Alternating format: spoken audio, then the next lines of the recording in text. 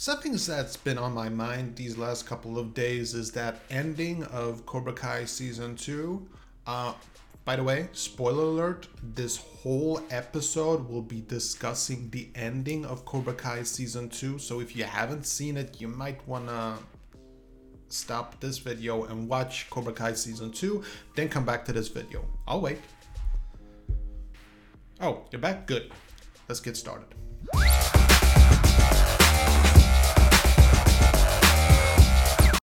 What is up, boys and girls? My name is Ben Genfio. I hope you're having a smashing day. So today's video is going to be about Cobra Kai. Yeah, imagine that. I've been thinking a lot about the ending. I've been rewatching the ending, the last episode of season 2. And just to sum up the whole event that I'm talking about, I'm just talking about the fight, the main fight in the school fight breakout scene. I've been sort of analyzing it probably a bit too much than I should, being an grown up analyzing a TV show. That just seems like a waste of time, but it's fun, so why not?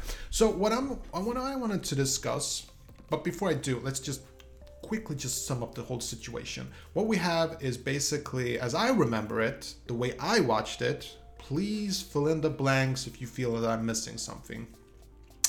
As I remember it, Peyton was basically attacking Sam, and Robbie saw this. He comes to save his girlfriend, right? And when Miguel sees all of this, he thinks that Robbie is attacking his girlfriend. So he jumps in and they start to fight.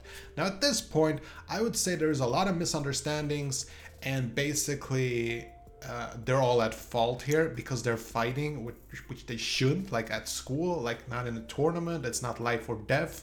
They're not exactly using it for self-defense or anything like that, except perhaps Robbie.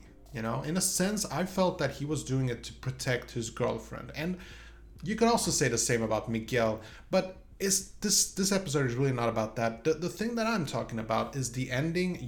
We clearly see that Miguel has the upper hand and he's about to break Robbie's arm or something, do something behind his back anyway, and he says, "I'm sorry." He gets up, and then Robbie just gets really angry, bounces back up on his feet, and basically kicks Miguel around, and Miguel falls down and gets hurt really, really bad.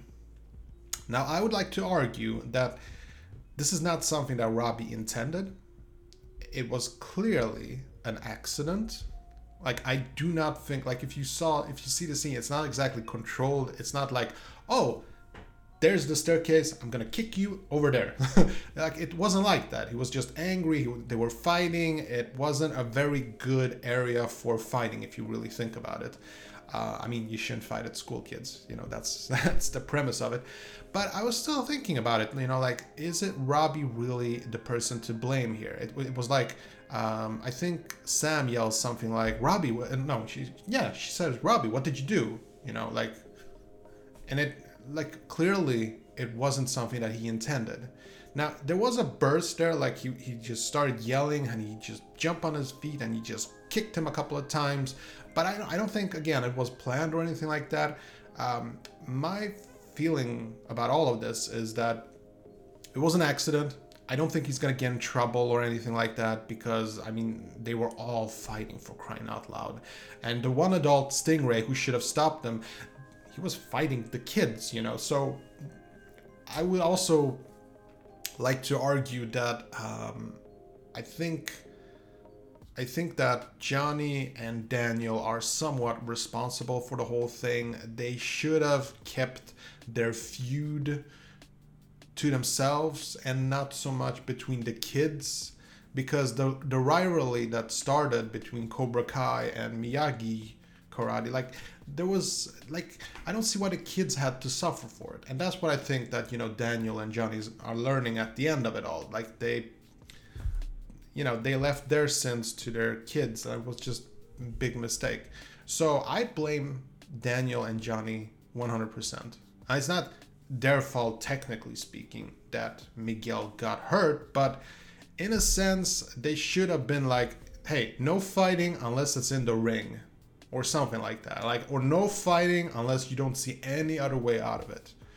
And I mean, it was just a big problem to begin with. The whole idea that the kids were fighting at school, and like it just got really, really ugly, you know. But I don't think that Robbie is the bad guy in this story. Do you think that Robbie is the bad guy? I would really like to know your opinion. Let me know in the comment section below.